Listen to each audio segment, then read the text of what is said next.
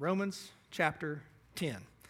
Romans chapter 10, as we said last week, is in a section of 3 chapters that kind of go together where Paul is answering some rhetorical questions. Now, we've had all of these weeks of 1 through 8 of all this news about the justification that God does, that we need Christ and we need Him because we are justified through Christ and Christ only. And then he kind of gets to these 3 where he's answering the rhetorical questions. Well, if God is the one that does all the saving, then wait. Let's answer some of these difficult questions. And so last week we had if God called the nation of Israel to be His chosen people, then why is it that not every Jewish person is a believer in Jesus Christ? Wait, if God is the one who is doing the saving, then why is not everyone saved? And so we see that first part, and we talk about the sovereignty of God in salvation all the way through that chapter. And we saw things like God's chosen people are children of the promise, not by genealogy, but by governing. I'm trying to catch you up because all 3 of these chapters go together. So it's not about genealogy, it was about governing. Not everyone who says they are Israel have submitted to the Lord Jesus Christ. So they're not governed by God. And so he goes on to explain that. And then he says God's chosen people are children of the promise, not by manipulation, but by miracle. And so he goes in and uses some Old Testament illustrations, Isaac and Ishmael. Ishmael was a son born from a slave woman, out of manipulation, out of the flesh. We're all born out of the flesh. We're all born in slavery as we enter this world under the slavery of sin because of Adam. But there are children that are born of the miracle, born of the promise, born of the Spirit. This is why Jesus says that you must be born again in John chapter 3 while talking to Nicodemus, that these are the ones who are the children of God. God's chosen people are children of the promise, not by performance, but by God's purpose. He then uses the illustration of Jacob and Esau, that before either one of them ever did anything good or bad, that God had chosen his lineage would go through Jacob and not Esau. And so then it brings us to if God's doing all the choosing, if God's doing the electing, then this isn't fair. And I said, you don't want what's fair, you want mercy. And so salvation is not a matter of merit, it's a matter of mercy. For he says to Moses, I will have mercy on whom I have mercy, and I will have compassion on whom I have compassion. So then it depends not on human will or exertion, but on God who has mercy. As we look at this idea of salvation from God's sovereignty, from that side of the coin, we see that it is God who decides when and where and how he will show mercy. It is God who is doing this, and he's doing it for his glory. And as we ended with Tim Keller's quote on this, he says, for the biggest question is, if God could save everyone, why doesn't he?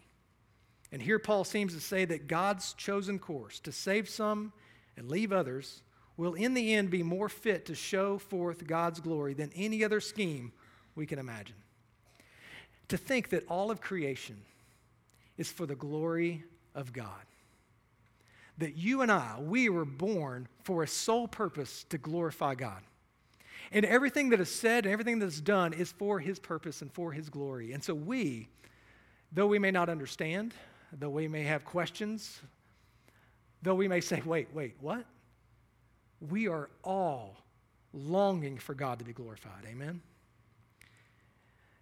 I'm going to read chapter 10 with you, read in its entirety, and then we'll begin to work our way through what it looks like for God's salvation and man's responsibility. Brothers, my heart's desire and prayer to God for them is that they may be saved. For I bear them witness that they have a zeal for God, but not according to knowledge. For being ignorant of the righteousness of God and seeking to establish their own, they did not submit to God's righteousness.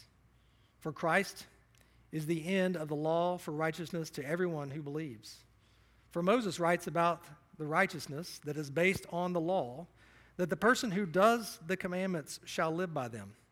But the righteousness based on faith says, do not say in your heart, you who will ascend into heaven, that is to bring Christ down, or who will descend into the abyss, that is to bring Christ up from the dead.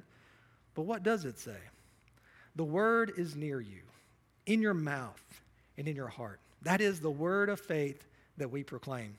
Because If you confess with your mouth that Jesus is Lord and believe in your heart that God raised him from the dead, you will be saved. For with the heart one believes and is justified, and with the mouth one confesses and is saved. For the scripture says, everyone who believes in him will not be put to shame. For there is no distinction between Jew and Greek, for the same Lord is Lord of all, bestowing his riches on all who call on him. For everyone who calls on the name of the Lord will be saved. How then will they call on him in whom they have not believed? And how are they to believe in him in whom they've never heard? And how are they to hear without someone preaching? And how are they to preach unless they are sent? As it is written, how beautiful are the feet of those who preach the good news. But they have not all obeyed the gospel. For Isaiah says, Lord, who has believed what he has heard from us? So faith comes from hearing, and hearing through the word of Christ. But I ask, have they not heard? Indeed, they have. For their voice has gone out to all the earth, and their words to the ends of the world. But I ask, did Israel not understand? First, Moses says, I will make you jealous of those who are not a nation. With a foolish nation, I will make you angry. Then Isaiah is so bold as to say, I have been found by those who did not seek me. I have shown myself to those who did not ask for me. But of Israel, he says, all day long, I have held out my hands to a disobedient and contrary people. Let's pray. Gracious Father, we thank you for your word. We thank you that it brings clarity, it brings truth, it brings light to our path, and we thank you for the available promise of salvation by mercy. That all who would confess you as Lord and bow their knee before you as Lord of their life would find salvation. Father, I pray that you prompt hearts today to bow a knee in surrendering to you. Father, I thank you for the open invitation to find salvation, that those who have heard the word of God that we've just proclaimed would be able to submit to it. Draw us to that point in our life where we will bow our knee before you. Father, we pray for those who have not heard. We grieve for those who have not heard the good news. Father, I ask that you place within us a burden so strong that we cannot remain silent in the comfort of our Christianity. But God, that you would send us out to be a voice of the good news for those who need to hear so that they can believe. Father, I pray over this congregation right now that you would raise up missionaries from these pews, that they would not be able to sit here any longer, but they would go. Father, I pray that you would call them to nations, you would call them to people, you would call them to places where they could proclaim your truth. Father, use us for your glory and for your kingdom. And Father, we thank you for the salvation of those who have yet to hear, that will hear your word. In Christ's name, amen. I've already started crying. Here we go.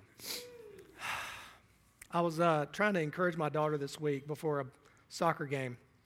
And so I sent her a little video, and it was from a Little League coach. And the Little League coach, he had all of his Little League players around there, and he was sitting there talking to them, and he said, now guys, I want y'all to know something. There are two types of people in this world. There are winners, and there are losers. And every time we walk on that field, we want to be winners. And he said, and if your dad has told you that winning and losing doesn't matter, and that as long as you have fun, that's all that matters, then I hate to break it to you, but your dad's a loser. And I just thought that would cheer her on, and it did. They won the game. And I say that to tell you that there are two types of people in this world, and it's not winners and losers. It's those who have received the word of God and those who have not. There is no distinction between Jew or Greek, is what we just read. The only distinction that has any eternal value is those who have heard the word of God and responded, and those who have not.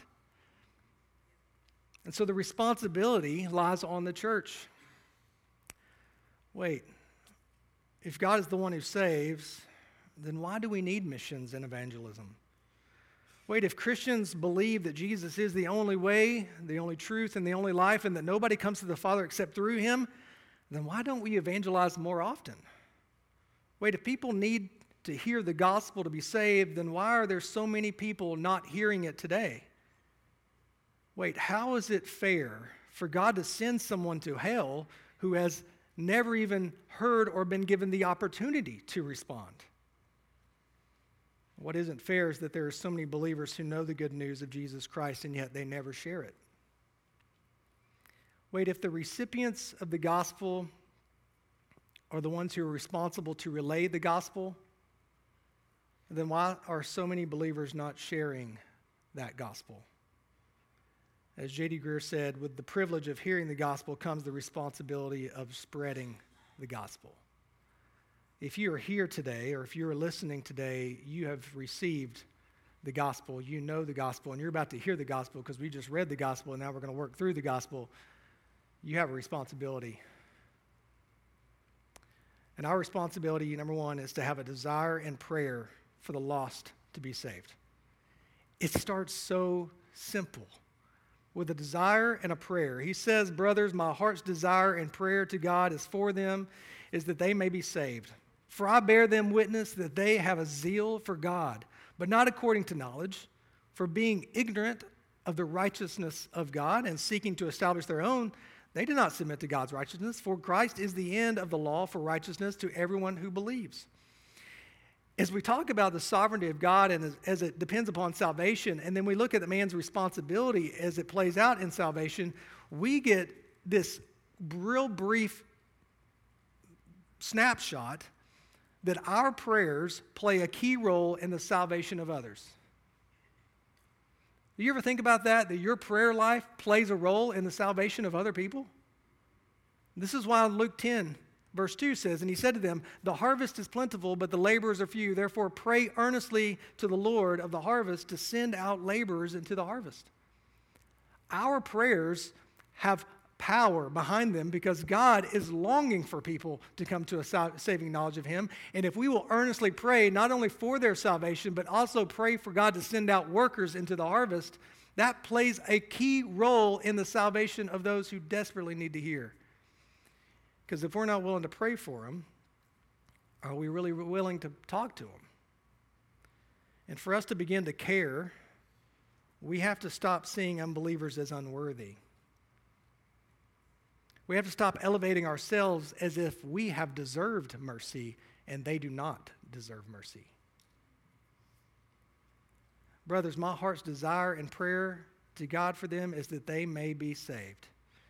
The translation of this, Paul is basically saying, my thinking towards you is good. As you look at the world, and as you look at how rampant sin is, if you look at the lives of the people that you come in contact with, and you look at all of the things that are so available for us to see, let me ask you, are your thoughts towards those people good? Church, we have got to have a compassion that is given to us by Jesus Christ for those who are lost. We cannot look down our noses at people as if they don't deserve mercy and we do, because none of us deserve to be saved. If we look at unbelievers with contempt and not compassion, we will not earnestly pray for their salvation. Nor will we be prompted by the Spirit to proclaim to them the ways of salvation. And if you do feel prompted by the Spirit, you will quickly, shh, Spirit, I don't want to do that. I don't want to talk to them. I don't want to put myself in that situation. I don't want to go to that place. For I bear them witness that they have a zeal for God, but not according to knowledge. For being ignorant of the righteousness of God and seeking to establish their own, they did not submit to God's righteousness. For Christ is the end of the law for righteousness to everyone who believes. Paul understood their zeal. Paul understood that as it referred to Israel and the Jews, that they had misguided efforts in their interpretation of the law, that they believed that they could be good enough to earn salvation. And this is the default level for every person who wants to be saved is works-based righteousness. It's the default that I can be good enough or I can get rid of enough in order for God to be approving of me. And this is not it. Jesus Christ is the end of the law for righteousness. Paul would say in Philippians 3, 4 through 10, though I myself have reason for confidence in the flesh also, if anyone else thinks he has reason for confidence in the flesh, I have more. Circumcised on the 8th day, of the people of Israel, of the tribe of Benjamin, a Hebrew of Hebrews, as to the law, a Pharisee, as to zeal, a persecutor of the church, as to righteousness under the law, blameless. But whatever gain I had, I count as loss for the sake of Christ. Indeed, I count everything as loss because of the surpassing worth of knowing Christ Jesus, my Lord. For his sake, I have suffered the loss of all things and counted them as rubbish in order that I may gain Christ and be found in him, not having a righteousness of my own that comes from the law, but that which comes through faith in Christ, the righteousness from God that depends on faith. What Paul gets to is, listen, I did it all. I understand the zeal. I understand their misguided efforts, and it ends up empty. There is no righteousness within ourselves that can save us. We need, as Martin Luther said, an alien righteousness, and righteousness that's outside of ourselves that is granted to us, and it's only granted to us by faith. It's not by our works. That's why Jesus would say in Matthew 5:20, for I tell you, unless your righteousness exceeds that of the scribes and Pharisees, you will never enter the kingdom of heaven. Unless you come to a point of faith and not a point of religion, you will not enter. They have a zeal for God, but not according to knowledge. In Martin Luther's commentary, he did say this is something monstrous. It constitutes the most telling single opposition to faith. For as if they could not possibly be mistaken, they stay put on their own good intention with unyielding obstinacy, and they stake their salvation on the fact that they are engaged in religious pursuits with a divine zeal. Religion keeps people from coming to Jesus because they believe, you know what I'm doing is right. And I can tell you I'm doing what's right because I'm doing it better than other people. The scriptures characterize such people as being of a twisted and bent heart and of a corrupt mind. Even though they are not corrupt in the flesh or in corporal vices, yet they are spiritually corrupt insofar as they obstinately persist in their own opinion and in their own way in pursuing the spiritual good. There are people that Paul has a heart for that are lost, and they're lost not because of a lack of zeal for what is right, but they're lost because of a lack of understanding of who Jesus Christ is. And listen, there are people today who are lost in religion who do not know Jesus Christ. And they are obstinate, believing that what they are doing is right because they are following a list of rules, a list of do's, and a list of don'ts that has been passed down to them from generation to generation, that this is what Christianity looks like. And Paul is saying, listen, it's not about the rules. It's about surrendering your life to Jesus Christ and having a faith in his righteousness that is far exceeding anything you could ever do on your own. So our responsibility is to have a desire and a prayer for them. And secondly, our responsibility is to declare the good news to those who need to be saved. For Moses writes about the righteousness that is based on the law, that the person who does the commandments shall live by them, but the righteousness based on faith says, do not say in your heart, who will ascend into heaven, that is to bring Christ down, or who will descend into the abyss, that is to bring Christ up from the dead. But what does it say? The word is near you, in your mouth and in your heart. That is the word of faith that we proclaim. Because if you confess with your mouth that Jesus is Lord and believe in your heart that God raised him from the dead, you will be saved. This is a promise. For with the heart one believes and is justified, and with the mouth one confesses and is saved. For the scripture says, everyone who believes in him will not be put to shame. For there is no distinction between Jew or Greek, for the same Lord is Lord of all, bestowing his riches on all who call on him. For everyone who calls on the name of the Lord will be saved. This is great news. It is not about ascending or descending. It's not about do's and it's not about don'ts. It's not about your righteousness. It is about coming to a point in your life where you confess Jesus Christ as Lord and you surrender everything to him because he is worthy. That is salvation, and it is available right now. It is in your heart, and it is near you. You don't have to go anywhere for it. You don't have to clean yourself up. You don't have to be a better person to get it. You simply need to confess and believe What a remarkable gift that salvation is for those that he has mercy upon. For Moses writes about the righteousness that is based on the law, that a person who does the commandments shall live by them. James refers to this in his epistle as well. For whoever keeps the whole law but fails in one point has become guilty of it all. If you want to live by the letter of the law, then you will die by the letter of the law. If you want to make your faith about law keeping and holding everyone else's faith to the standard of your law keeping, you better not fail at one part of it. Am I right? Paul's deep concern, number one, for the Jews, for the lost Jews, is that anyone who pursues salvation by trying to keep the law will be judged on the basis of that effort. You will be judged based on your own level of being able to keep the law. Second, Paul's deep concern for the lost Jew is that it is impossible to keep the whole law. You're setting yourself up for failure. You're setting yourself up to be judged by others. Matthew 5:17, do not think that I have come to abolish the law or the prophets. I have not come to abolish them, but to fulfill them. Only Jesus Christ has fulfilled the law. He is the standard. So third, Paul's deep concern for the lost Jew is that if their faith is in works righteousness rather than an alien righteousness that is outside of themselves, then failure is inevitable and it will result in eternal damnation. Listen, if you're going to put your faith on the line by how good you are or what you stop doing or how well you follow rules, you're headed down the wrong path of eternity. But the righteousness based on faith says, do not say in your heart, who will ascend into heaven? That is to bring Christ down. Or who will descend into the abyss? That is to bring Christ up from the dead. Man's responsibility is not religious works of ascending to spiritual levels of achievement, nor is it religiously descending into spiritual levels of annihilating things from your life.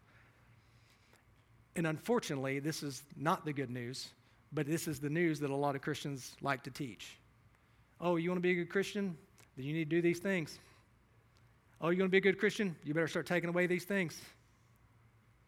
Spiritual levels of achievement. Look at what I've done, God.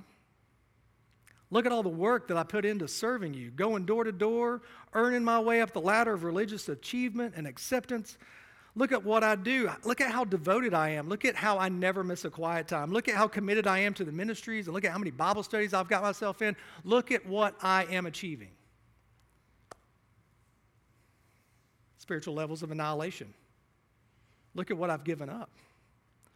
Look, I don't do this, I don't do that. I've given up food, I've given up drink, I've given up TV, I've given up internet, I've given up social media, I've given up, you fill in the blank. Look, I've given up all of this worldly pleasure. I've given it all up, and basically I'm a monk and I live in a monastery and I'm going to wear like just a burlap sack for the rest of my life. Look at what I've done for you, God.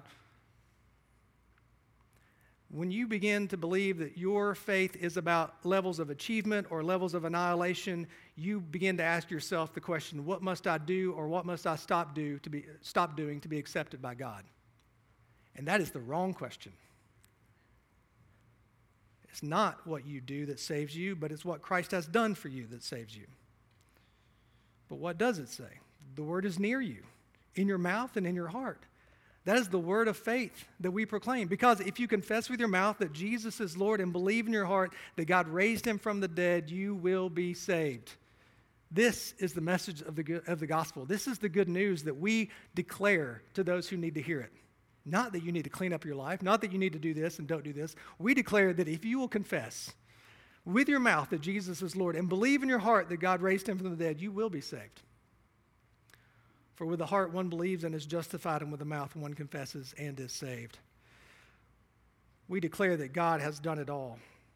He has sent Christ. Christ has died for us and our sins. God has raised him from the dead, and all we must do is believe in this word.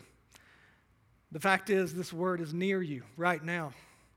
It means you don't have to go somewhere. You don't have to go through difficulties. You don't have to do the impossible process of ascending or descending to find Christ and to be saved. Rather, you can believe in him right now at this very moment and you will be saved.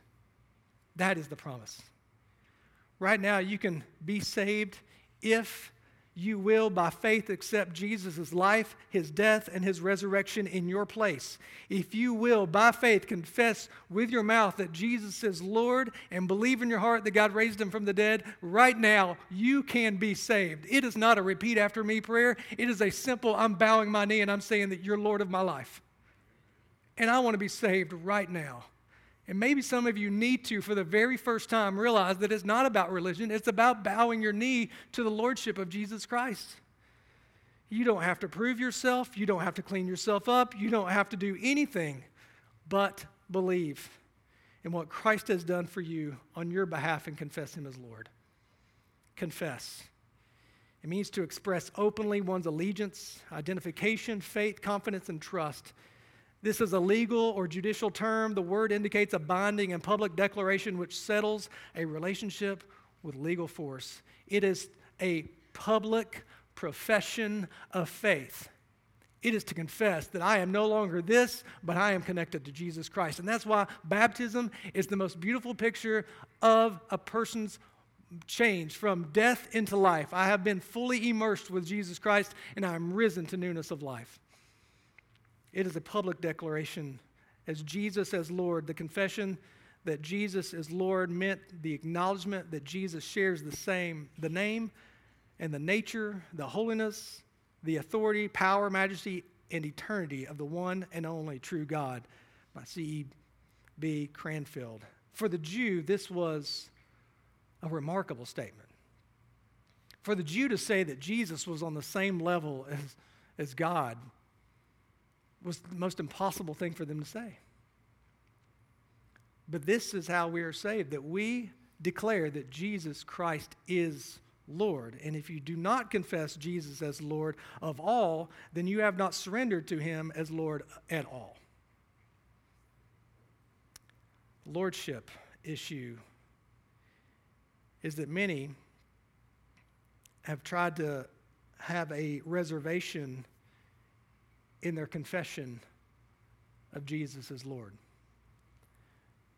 They've come, but they've come with not open hands, but closed hands. And they want Jesus to be Lord of certain areas of their life so that it brings salvation, but they don't want Jesus to be Lord of all areas of their life, so they hold on. And if he's not Lord of all, then he's not Lord at all. Charles Spurgeon said it this way: we believe everything which the Lord Jesus has taught, but we must go a step further and trust him.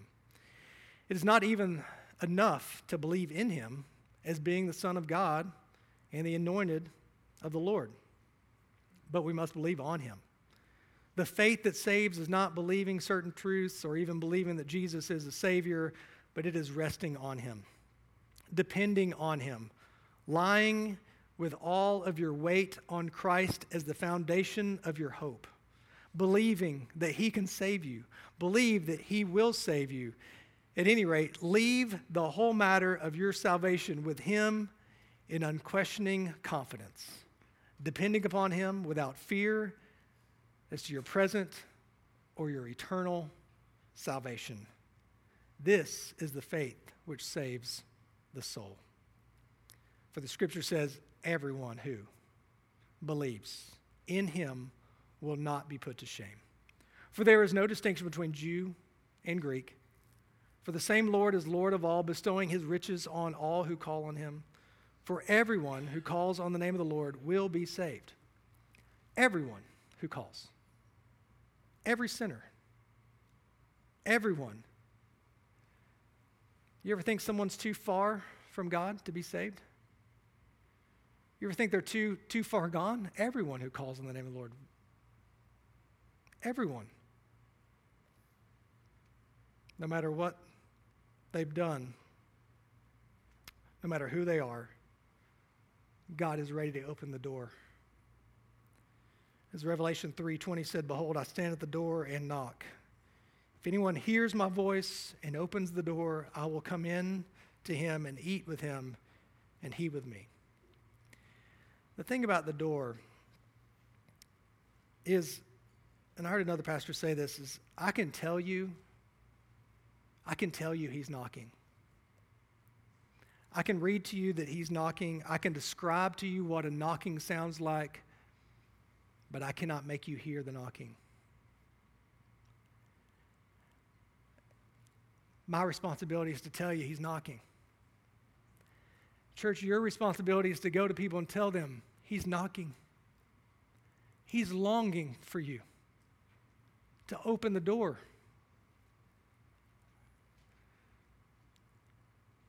Do not turn a deaf ear to the conviction of sin, but open the door and let Jesus Christ into your heart. Our third responsibility, our responsibility is to be dedicated to take the good news to the lost. We have to be dedicated. Verse 14, how then will they call on him in whom they've not believed? And how are they to believe in him in whom they've never heard? And how are they to hear without someone preaching? And how are they to preach unless they are sent? As it is written, how beautiful are the feet of those who preach the good news. But they have not all obeyed the gospel. For Isaiah says, Lord, who has believed what he has heard from us? So faith comes from hearing, and hearing through the word of Christ. Faith comes through hearing. There's a responsibility to take the word of Christ to people so that they can hear the word of Christ, because faith comes through hearing the word of Christ, and that's how belief comes. The Ryrie Study Bible says this: though God's election of his people is of his own free choice, and not based on human merit, the elect are not saved without believing the message that is preached by those who are sent. What a responsibility it is on the church who has the gospel. That we, by God's divine plan, by his sovereign plan, has decided to make the church his instruments by which the word of God is spread for the salvation of those who would believe. We have the responsibility to then, by our mouths, share the word of God so that people can hear the word of God and then believe the word of God and find salvation. God's plan of salvation is sovereignly accomplished both by his election and the responsibility given to his elect. Our theological understanding of election should not eliminate evangelism, but rather expand our responsibility for evangelism. You were chosen to go. You were chosen to be a voice. You were chosen to share the good news of the gospel so that those who would hear it would believe and find salvation. What a remarkable call that has been placed on our lives. Evangelism is the responsibility given to the church, his elect. The gospel you received is on its way to someone else right now. Don't sit on it. Don't be silent. Salvation is delivered by the word of God and is shared by the word of our mouths. Share the word of God. Share it with those who are around you, those who need to hear it, because the gospel is only good news if it gets there in time. Carl F.H. Henry. Right now, there's roughly 4.5 billion people living today that do not know Christ. The Joshua Project, that does research, estimates that about half of those are completely unreached. That means that if things stand the way they are right now, that they have no real chance of hearing the gospel before they die. If you were to line these people up 5 across, they said they would circle the globe 5 times. That's how many people that is. And that's not a statistic. That's a person just like you who has never heard the good news of the gospel. There are people just like you and just like me that unless they hear the gospel and respond, will live an eternity separated from God. And God has chosen his church to be the mouthpiece. David Platt said, many professing Christians have embraced the universalistic idea that religion is merely a matter of preference or opinion, and that in the end, all religions are fundamentally the same. People do not have to trust in Christ in order to know God or go to heaven. Therefore, there is no need to encourage someone else to embrace the truth of Christianity. On the other hand, while some professing Christians have rejected universalism, because not everyone goes to heaven based on Scripture, they have rejected it intellectually. Practically, they may end up leading universalistic lives. They claim Christ is necessary for salvation, yet they live with their Christianity in silence, as if people around them in the world will indeed be okay in the end without Christ. You may not believe in universalism intellectually, but unfortunately, practically, we live as if everything's going to be okay. But as Romans 3, 9 through 12 said, what then? Are we Jews any better off? No, not at all. For we have already charged that all, both Jews and Greeks, are under sin, as it is written, none is righteous, no, not one. No one understands, no one seeks for God. All have turned aside, together they have become worthless. No one does good, not even one. The gospel is only good news if it gets there in time. But I ask, have they not heard? Indeed, they have. For their voice has gone out to all the earth, and their words to the ends of the world. But I ask, did Israel not understand? First Moses says, I will make you jealous of those who are not a nation. With a foolish nation, I will make you angry. Then Isaiah is so bold as to say, I have been found by those who did not seek me. I have shown myself to those who did not ask for me. But of Israel, he says, all day long I have held out my hands to a disobedient and contrary people. Wow. It isn't that Israel hasn't heard the good news. It's that they have disobediently rejected it. Many today live with the spiritual privilege of knowing the gospel, being raised in Christian homes, attending Christian churches, having heard the good news their entire lives, but have rejected it with disobedience. John MacArthur says, true faith is verified in obedience. Obedient faith proves itself true, whereas disobedient faith proves itself false. It's for having true faith, that is, obedient faith, that Paul goes on to commend the Roman believers. Together, faith and obedience manifest the inseparable two sides of the coin of salvation, which Paul here calls the obedience of faith. Let me ask you, will you be obedient to the call that God has placed on your life? Will you be obedient? Stephen Cole says, he continually reaches out towards sinners whom he loves, but they reject him with disobedient, hardened hearts. Unbelief is seldom, if ever, an intellectual problem. Rather, unbelief almost always stems from a disobedient, hardened heart that loves sin more than it loves God. Thus, those who reject the gospel cannot blame God for not choosing them. They are fully responsible for their own rejection from God. Today, we have the opportunity to be a voice to those who are perishing. Today, you have an opportunity that if you've never bowed your knee and confessed Jesus Christ as Lord of your life, you may have been doing a lot of good things, being very religious, trying to ascend or trying to descend, but if today is the day where you hear the knock, will you bow your knee? Will you confess Jesus Christ as Lord of your life and find eternal rest? Because Jesus has done it for you. Church, will you take the call of obedience seriously that he has placed on your life to be a voice to those who desperately need to hear? He's sending you out today to be a light in a dark world. Let's pray. Gracious Father, we thank you for your word, Father. It It is a good word that shows us that you are in control of all things, that you are sovereign, that you are loving, that you are caring, and that you are standing at the door knocking, and your arms are always open, ready to receive those who will repent and confess.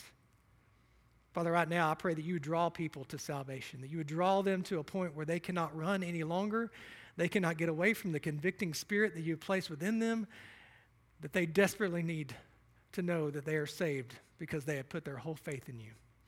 Father, I pray for salvations today. I pray that you give us a compassion for those who are lost. And God, that you would use us and embolden us to preach your word to those who desperately need to hear it. Send us out. In Christ's name, amen.